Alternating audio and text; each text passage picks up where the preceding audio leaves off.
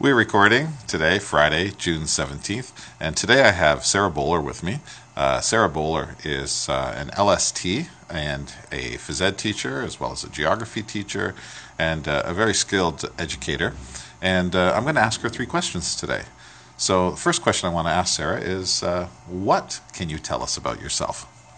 Well, I am a mother, a wife, a teacher, and I am passionate about a lot of things, but mostly I would say something about myself most people wouldn't know is that I love a good challenge. I'm super competitive. I'm glad you mentioned the word passion. So my second question to you is, what is your passion? My passion probably has to do with health and fitness, first of all, and the personal challenges involved in that, and also motivating kids in my profession to find their passions in health, fitness, and sport.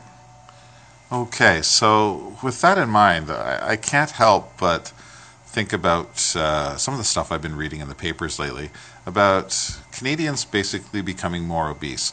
So, as an educator dealing with kids, how can you take that passion and try and set these kids up with a lifetime of fitness and health so that we can start reversing this trend?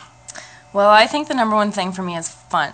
I really think kids have to be drawn to a sport, a game, or activity, or a leisure activity.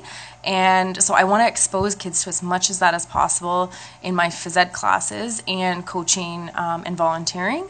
So for me, I really have been doing a lot of professional reading on motivation and different theories of motivation to find out what makes kids driven or makes them engaged. And it's not always just a reward system. I want them to intrinsically feel good about what they're doing and think about their futures and how they want to feel and act and do in their futures.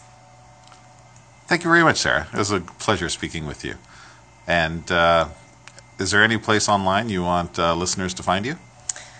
Well, I guess online to find me, I am on Twitter at @Zagorski-Bowler, which is a mouthful, but that's sort of where I tend to look for my phys ed pedagogy. Thank you very much. It's been a pleasure speaking with you. Okay, thank you.